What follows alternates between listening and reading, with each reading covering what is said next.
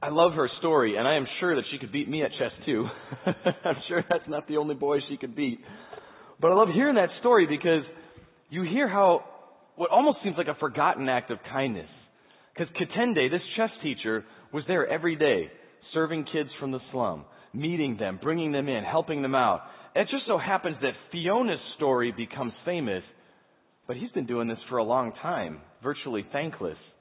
And now his character is in the movie too, and he's getting interviewed for things, and he's on TV. But a forgotten act of kindness can have a memorable impact. And as we're walking through the story of Esther, we see that this is true really multiple times over, because that's not that different from Esther's story with Mordecai. Both of Esther's parents had died. She was an orphan, essentially living in the streets of Persia. When Mordecai says, out of his kindness, I will take you in.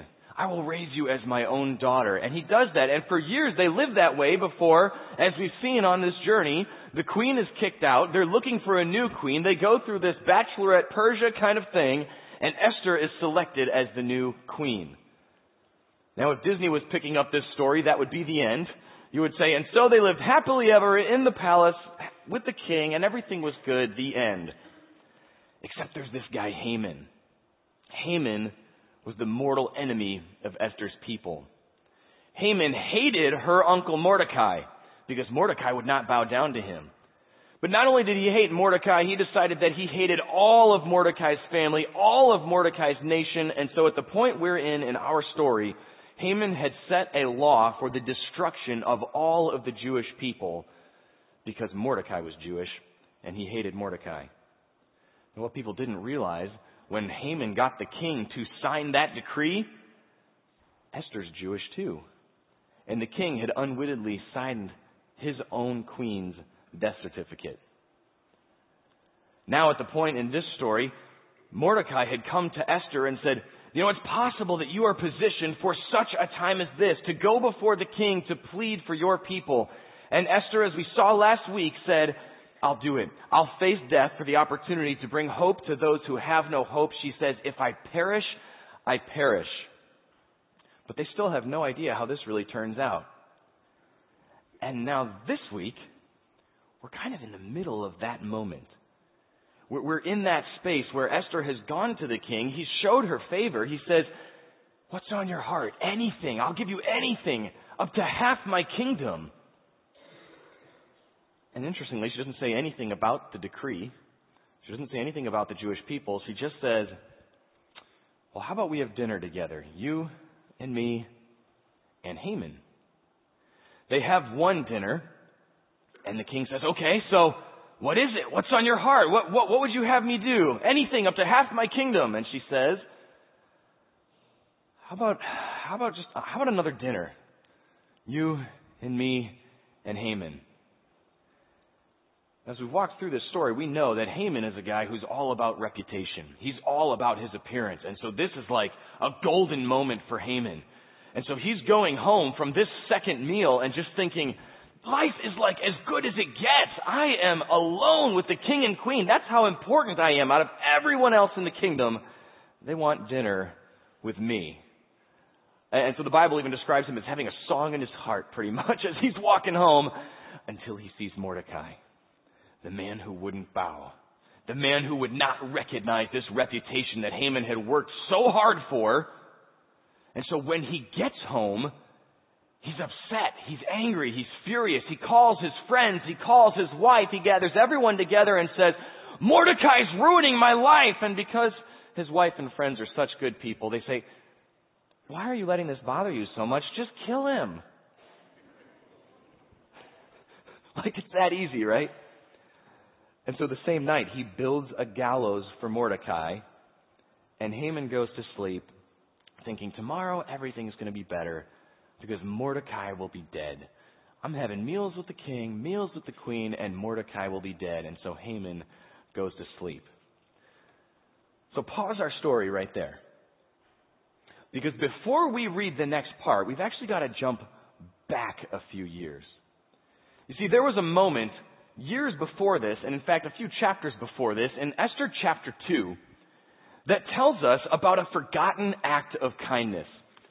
You see, there was a time while the king was in Persia, and it tells us that this was several years into his reign. So after Esther had become queen, Mordecai is working at the king's gate, and one day he overhears two of the king's servants. And as Mordecai is sitting at the king's gate, this is what it tells us in chapter 2. It says, while Mordecai sat within the king's gate, two of the king's eunuchs became furious and sought to lay hands on King Ahasuerus. So the matter became known to Mordecai, who told Queen Esther, and Esther informed the king in Mordecai's name. That's important. And it was written in the book of the Chronicles in the presence of the king. So word to the wise. If you are plotting the king's death, probably don't sit at the king's gate to talk about it. Because this is where Mordecai overhears them. And this is a moment for Mordecai, right? And I think this is fascinating because what he does is, as he sits there, there's sort of a sense of duty, right? If I overhear something like this, I've got to report that. But there's also an act of kindness that's happening because I'll bet you that Mordecai is not so concerned about the king's life as he is about Esther's. Because think about it. If two men murder the king, what happens next? Probably the whole king's family goes with him, right? Very many of these coups are actually bloodless. We want to wipe out anybody who is related to the king, who supports the king, because we're trying to take power. And so although it doesn't tell us specifically in our text, I think that probably a lot of that motivation is actually Mordecai's continuing kindness to Esther. Just as he had raised her, as he had watched over her, as they're in the midst of this moment where she's waiting to see when she finally tells the king about this decree to destroy her people, what will he do? And now we have this moment. And so that had actually happened years ago, that Mordecai had reported this plot against the king. But look what happens next, because Mordecai's forgotten act of kindness comes back when the king has a sleepless night. And this is probably about 5 years later. And so in the meantime, this is totally forgotten. But this is now the same night that Haman is resting in his bed, sleeping well, knowing that Mordecai will die tomorrow. It says that night, the king could not sleep. So one was commanded to bring the book of the records of the Chronicles, and they were read before the king. And it was found that Mordecai had told of the king's two eunuchs who had sought to lay hands on King Ahasuerus. Now picture this moment. See, the king can't sleep. Now, is that random? Is that coincidence? Is that circumstance? But when he can't sleep, he's thinking, how am I going to get back to sleep? Well, what could be more boring and sleep-inducing than pulling out a book of the records and just reading through his own life? And then I sat in the court all day and I made some decisions. And the next day I sat in the court again and I waited for anyone to come into me. I killed a couple guys who came in unannounced and then I sat in the court again. But there's an amazing moment here. Right, this is one of those moments that we realize this can't be coincidence. Because for years, this act of kindness that Mordecai had done had been completely forgotten until on this very night, this same night that Haman went home and built a spike to throw Mordecai's body onto, that is the night of all the nights, of all the kings in all of Persia, of all the books of the Chronicles, of all the records that he could read. He reads this one. And that same night, he remembers Mordecai's act of kindness.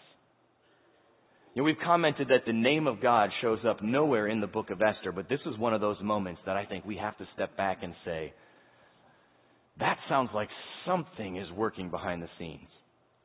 That sounds like somebody is actually in control here, that this is the night, and that was the book, and this was the moment that God wakes up the king and says, remember this act of kindness. Well, the king's sleepless night turns into Haman's worst nightmare. Then the king said, what honor and dignity has been bestowed on Mordecai for this? And the king's servant who attended him said, nothing has been done for him. Now that's a mistake, right? Because in the ancient world, And if we're honest with ourselves, it's not that different today. You scratch my back, I'll scratch yours. For the king to consolidate power means that if you are my enemy or if you disagree with me, I will make an example of you. I will kill you so that nobody else bothers to disagree with me. But if you are my friend, if you are kind to me, if, say, you save the king's life, we need to celebrate that so that everyone in my kingdom will think, man, those two guys that went against him are dead, but boy, that guy that helped him, he got the good stuff. So when the king hears that nothing, not even that we didn't do enough, nothing was done for Mordecai, he starts thinking, well, we've got to do something. So he asks his servant, who's nearby? Well, by this time, morning has come, and it just so happens that Haman has come too. Excited, because he's got a spike to throw Mordecai's body on, and he's on his way to the king to ask him for the death of Mordecai. So the king's servant says, oh, well, Haman just came in. Now, Haman had just entered the outer court of the king's palace to suggest that the king hang Mordecai. So the king asks Haman, what should be done for the man I wish to honor? Now, Haman is all about reputation. That is the only thing that matters to him. When he hears this question, he knows the king must be talking about me. Well, how would I like to be honored? And he starts describing the most incredible parade with royal robes on the king's horse, everything that Haman would dream of for his whole life, that the honor would be given to him. And he describes it to the king, and he's going through every detail, verse after verse, of what would be done. Because Haman thought in his heart, whom would the king delight to honor more than me? But if you look at chapter 6, verse 10, this is where everything flips. And Haman's worst nightmare comes true, because then the king said to Haman, hurry and do so for Mordecai the Jew. Haman was here to have him killed. Now he's going to lead him like on a Super Bowl parade through the streets of Persia. I don't know if you've seen the movie Inside Out. You remember the character Anger? He looks normal a lot of the time, but then every once in a while, like, what? I don't know that Haman said anything out loud, but I think this is how Haman's feeling on the inside right now. This is the worst thing he could possibly imagine, and then he has to go and lead Mordecai through the streets as everyone cheers for his worst enemy. Now step back and think about Mordecai in this moment. Mordecai knows who Haman is. Mordecai knows what Haman is doing. And now Mordecai's sitting on this horse, looking at the back of Haman's head, walking through this city, not even knowing yet if Esther's going to be successful in getting this decree revoked, and just probably thinking like, what is going on here? In fact, throughout the years since Mordecai had saved the king's life, we never see once that Mordecai said, this isn't fair. I saved the king's life and he didn't do anything for me. I mean, I don't necessarily need a promotion or anything, but at least like a thank you card, right? Maybe a small parade. Never once does Mordecai say, where's my due? Where's my honor? And here's why I think that is. And I think this is important for us too. Because Mordecai wants to make kindness impactful for others. That's one of the things I think we want to see in this story today, is that an act of kindness that had gone completely forgotten can still have a memorable impact, because Mordecai wanted to make kindness impactful for others. He wasn't thinking about himself or what he would get out of it. He was thinking of how he takes care of Esther. And so if there's no thanks from the king, no parade, it doesn't faze him, because that's not why he did it anyway. So ask yourself some of these questions. This is kind of a heart check. Because I know there's times where I feel like I'm trying to be kind, but there's still like a little something behind that I'm hoping is happening after I do this nice thing. Right? You may have heard me share a story a couple of weeks ago where it's like I'm trying to be nice to my wife because I want her to tell me I'm great. You know, there's just a little bit of that sneaking behind there. Or sometimes, you know, it's in our work life. well, hey, I can do this to help you out, but what's in it for me? How do I get paid back for this? How do I make sure that this is worth it, that I get something? So what motivates me to help others? And do I go out of my way to show kindness to others? Right? Like if I'm walking down the hallway and I see somebody drop all their papers, guess I got to help them because everyone's going to know I'm a bad guy if I don't help them. I was standing. So we help because it just fell right in front of us. But do I go out of my way to help other people? Am I looking for opportunities? If I help another person, do I feel like they owe me something? And on top of that, here's a tough one. How do I react when I see others receive kindness? When I see other people get credit that maybe I think I was due? You know, sometimes we have these forgotten acts of kindness. And you might be able to think of some of these yourself, specific situations where you tried to help somebody and they never said a word of thanks. You know, maybe it's generosity or patience with your own kids. Like opportunities that you give them because you want to bless them that you never had in your life. And you're just hoping that you can give them something better maybe than what you knew. And never once do you hear, thanks, Dad. Thanks, Mom. My parents are here today. So thanks, Dad. Thanks, Mom. You know, we know that there's those moments that happen and we're trying so hard to help other people. And we do just feel a bit of that frustration, a bit of that emptiness when we don't hear thank you. You know, maybe it's at work when you take one for the team. When a project is suffering and you do the overtime, you do the extra work, you pick up somebody else's slack and nobody notices. There's no credit where it's due. Or even worse, somebody else gets the credit when you feel like you worked so hard for that. Now, what does that do to your heart? What does that do to your head? You know, for Mordecai and Haman, there's a pretty big difference. In fact, you see right after this in Esther 6:12, after the parade, Mordecai went back to the king's gate. When this whole big thing is done, Mordecai just goes back to work. But look at Haman. Haman hurried to his house, mourning and with his head covered. See, that's the difference between a man who was 100% focused in pursuit of reputation in Haman, or a man in Mordecai who had the character to think of the things that he was doing as benefiting other people. You know, my family is new to the Cincinnati area, and so we've just been learning a little bit more about something called the City Gospel Mission. If you've heard of that, they're in the city, and they're really working hard to help feed people who are hungry, educate people who aren't educated, help them find job placement and have greater opportunity in their life. And as I was doing the research for this, I discovered, and maybe you already know this because I'm new to the area, but I think this is cool. It was actually the son of the founder of Procter & Gamble, James Gamble II, who founded City Gospel Mission. Because as he was living here in the city, benefiting from the life that he had here, experiencing blessings, seeing their family's wealth grow, he said, not only how do I make my business successful, but how do I make my community successful? How do I elevate the people around me, whether they're in my company or not, whether they work for me or not, but just because I can see the needs of other people around me. And so he founded City Gospel Mission in 1924, and now decades later, they serve over 9,000 adults every year and 12,000 children every year, meeting very real needs right here in our city. That's an act of kindness.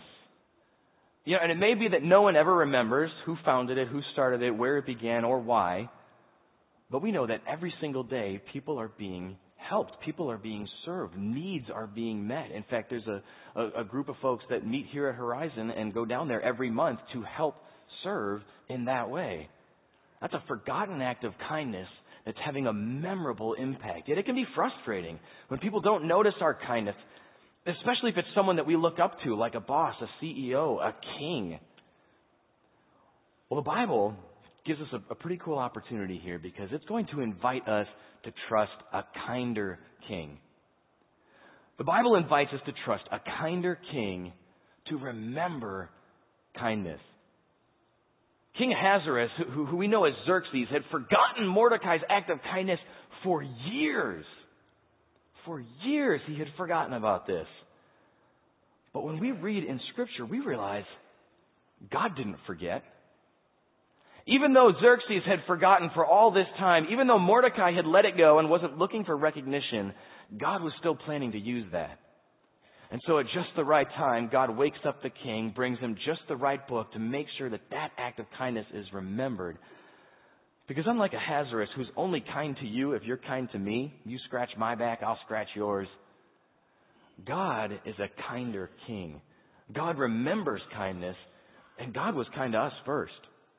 In fact, Jesus tells a story in the book of Matthew. As he's teaching, he tells a story about a king who represents God.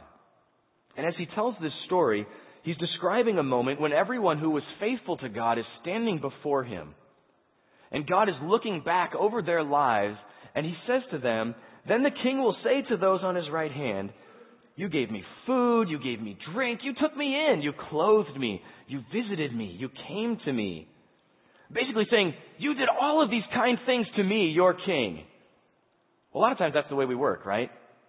We see people around us, we see them in need, we say, "Not my problem." "Oh, but there's the king. I want to be nice to the king. He's special. He's important." You know, it's not so much that we're just horrible people, but sometimes we just slip into that mode, right? But look at what this says. "The righteous will answer him saying, 'Lord, when did we?'" And so there's this strange reversal to where the people who were kind of forget their own kindness, and yet God the King remembers. Because look what he says. "The king will answer and say to them, 'Assuredly I say to you, inasmuch as you did it to one of the least of these, my brethren, you did it to me.'" See, in Ahasuerus' kingdom, do you think he cares if Mordecai is nice to his neighbor? Do you think he cares if Mordecai is concerned about the undereducated or underprivileged in the city? Xerxes doesn't care. Xerxes cares about Xerxes. That king only cares about himself. "Oh, but if Mordecai was kind to me, we ought to do something about it," right? But this is a kinder king. Have you ever heard God described that way? Have you ever thought of God as kind? Because God doesn't forget our acts of kindness. He says, "You didn't even realize that you were doing it for me, but whenever you did it for somebody who is in need, even the least of these, even the person that you would pass 1,000,000 times without ever thinking, I should help them. Even when you were kind to that guy at work, that lady at work who is always rude, who always has a bad attitude, who never says thanks, and yet you express kindness to them. You use gentle speech with them." God says, "You may not even remember that, but I do. I do." God is a kinder king who remembers kindness. That tells us about God's heart. That tells us what matters to him, but it also tells us how we matter to him. Because then instead of feeling angry like Haman does, that nobody recognizes us, we realize we can release that. Because God is a king who always cares, who's always paying attention, who always wants to celebrate that. On top of that, instead of manipulation, right, instead of a king who takes advantage of our kindness, God is a king who multiplies kindness. Mordecai had no idea that this could come back around. And we've seen he wasn't looking for anything, and yet God says, "I'm going to use this." And sometimes we get to see that. Sometimes we don't. In fact, actually, I'd like to invite Garrick to come up here. Everybody give Garrick a round of applause.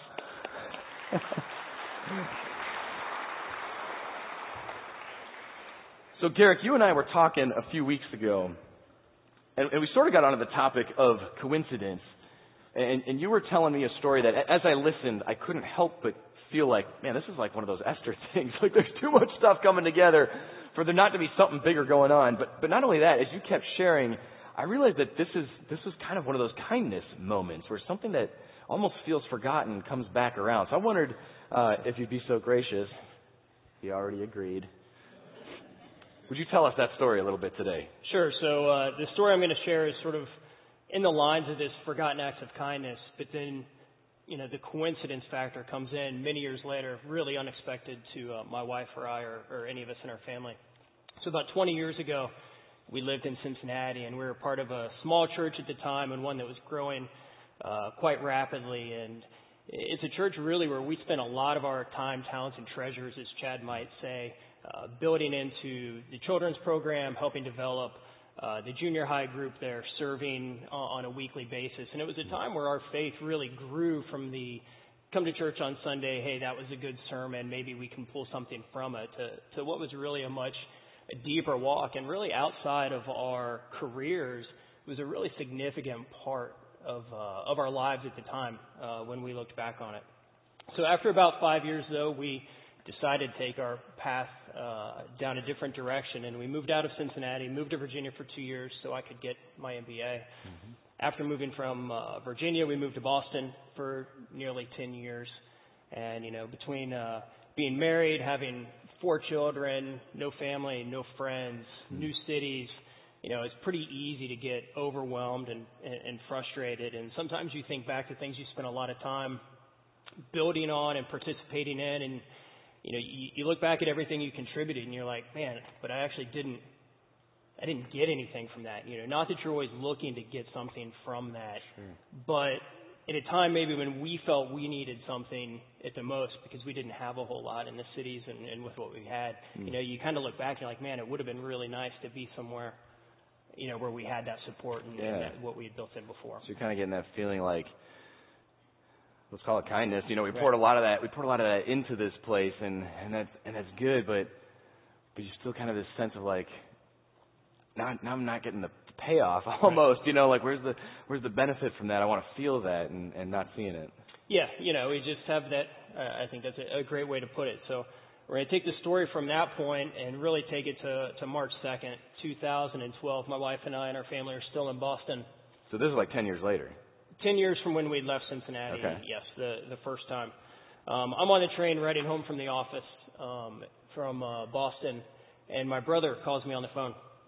And, for many of you, I'm sure you talk to your family or your siblings or your kids or something on your way home. I don't. I can pretty much count on one finger the number of times my brother has actually called me on the phone, and it was this time. I love him and he's great, but we just don't talk on the phone. So I answer the phone call and we're talking, and he proceeds to tell me that a tornado has hit the house where my parents and my sister live. And remarkably, while the house is obviously a total loss, they were unharmed in the situation. They were actually, you can see a door right here. They were actually underneath the stairs of the staircase, sort of in this little closet that was underneath those stairs. And they walked out completely unscathed. So, we find out about this the next couple of days, pursue, it's a little chaotic figuring out how we can maybe help them being in Boston. Mm-hmm. They're not even allowed back in the house because obviously the structural damage and danger regard that. So, they have no cars, no money, very little resources, sort of what you would expect when a natural disaster, hits a place. Right. I think it was probably the next day, maybe the very first day, my father calls me and he says, "You won't believe what just happened. Somebody showed up, handed us the keys to a car, and said, hey, we know, this is a great time of need. We know you probably don't have much now. You're going to have to go to the grocery. You're going to have to take your kids to school. You're going to have to do these other things. Here's something to help you along the way," right? No contracts. They had no idea who my parents were. They just said, just simply whenever you're done with it, return the car to us, at your convenience. And it just so happened that this person was a member of the church where we were 20 years prior. Wow. It just so happened. So it had been 10 years since we'd even been to the church. My parents had never attended the church. It wasn't the church we grew up in. Yeah. Really just somebody from that congregation just happened to show up. They happened to find my family. And, really out of just a spirit of kindness and generosity. Yeah. Really provided for them something very specific, in their time of need. And, speaking on coincidence, plenty of people call that moment coincidence, and I perhaps call it coincidence sometimes as well. But I think we also look at it as a time when God provided for my parents when they really needed something. But then they also looked at what my wife and I had done, sort of helping this church and building this church so long ago. And he found a way to do so in a way that sort of built into us and let us know that generosity and kindness from all those years is still sort of thriving and growing today. It's such an amazing story because you think about the investment that you make, and if you're taking this Mordecai mindset of, it's not about us and it's not about what we get out of it, we're trying to bless other people. And you could never have planned, and we'll do that just in case, my parents ever have a tornado or something, it'd be good if we had helped build a church nearby, or, you can't even do that. But the picture that, we see is in Esther is like, God can, and if we learn how to trust Him, we discover that He does that kind of thing all the time. So as you went through that, can you just share with us a little bit of what you feel like He was teaching you that now you're kind of taking forward from that moment? Sure. So, there was a message that they did at Horizon a few months ago called Fine Wine.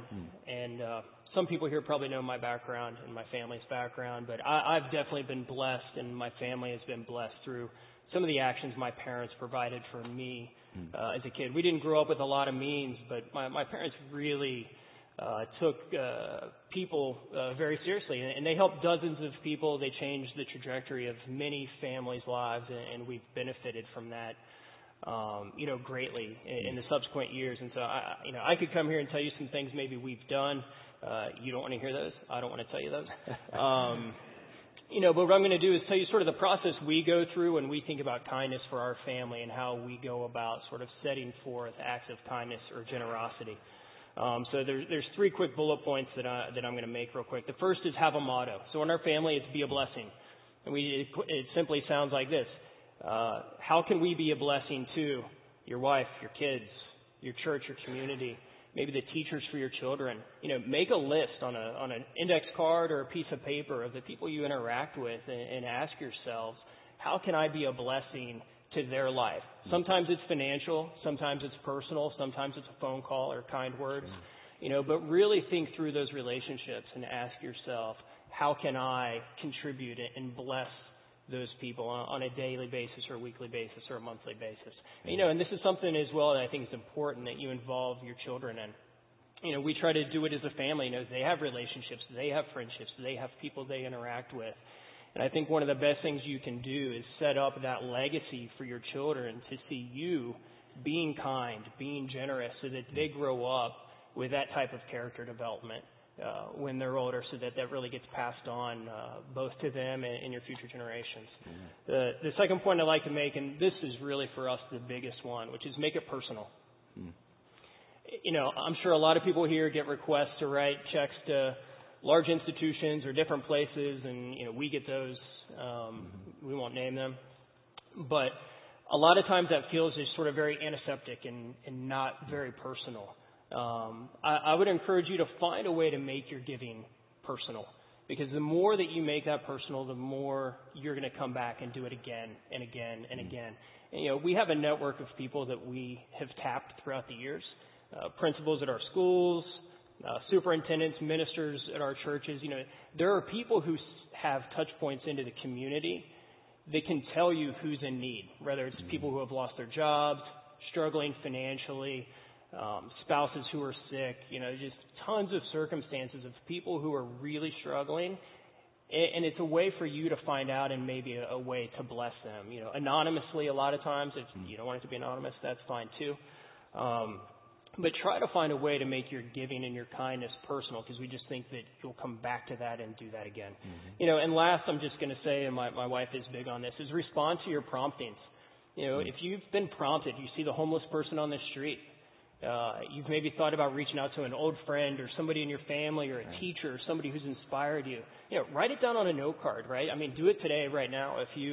If you're being prompted or you're thinking about that, I would encourage you to just write that down on something so you can see it, and you turn that prompting, into an action. And the more you do that, the more you become comfortable filling those prompts, the more likely you are to keep doing it, And I think often, those acts are going to go unnoticed and unthanked and maybe even unknown to a lot of the people with which you bless them with, because they might just bypass them because they're so wrapped up maybe with what their need is at the time that they can't even recognize that you've built into them. But as we've mentioned here, we firmly believe that God looks at those moments and He writes them down and He records them. And He really does want to generously give you something back in return for that. Well, thanks, Garrick. Sure. Appreciate it, brother.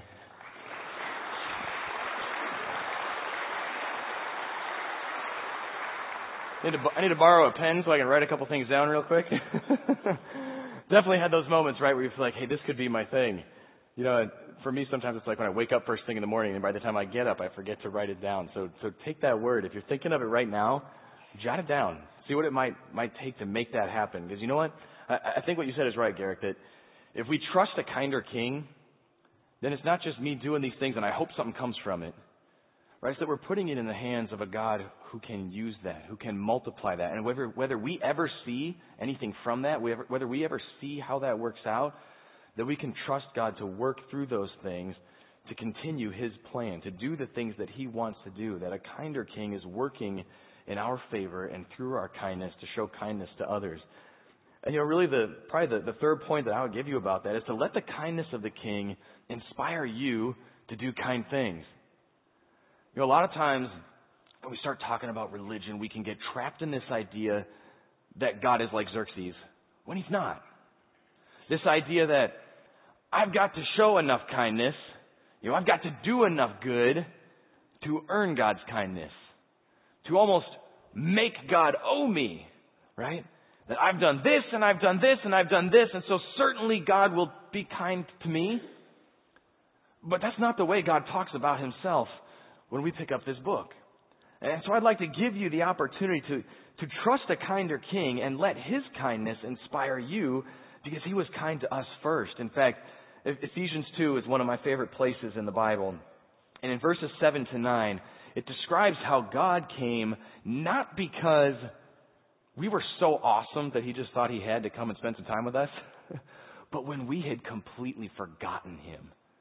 It describes us as when we were His enemies, He came for us. It says that in the ages to come, He might show the exceeding riches of His grace in His kindness toward us in Christ Jesus. For by grace you have been saved through faith. And that not of yourself, it's the gift of God, not of works, lest anyone should boast. You see, our kindness is not to earn His kindness. When we are kind to others, we are blessed to be a blessing. Because we see kindness from God, then we extend that to other people. That's part of our thanks to Him. And that's why it gave us that picture that as we stand before the King and He says, you've done all these things for me. And we say, well, when? He says, because I remember. Because I remember. He showed kindness to us first that we might respond in kindness to others. Because when Christ Jesus came, He didn't come because we'd earned it. He came because He loved us. Because Jesus is God's ultimate act of kindness. When there was nothing we could do to make up for what had gone wrong, for the mistakes that we made, for the failures that we've had, for the places that we missed the mark we've set for ourselves, let alone the desire that God has for us. If God is Xerxes, then we're put to death. But He's not. We have the chance to trust a kinder king who says, I will come.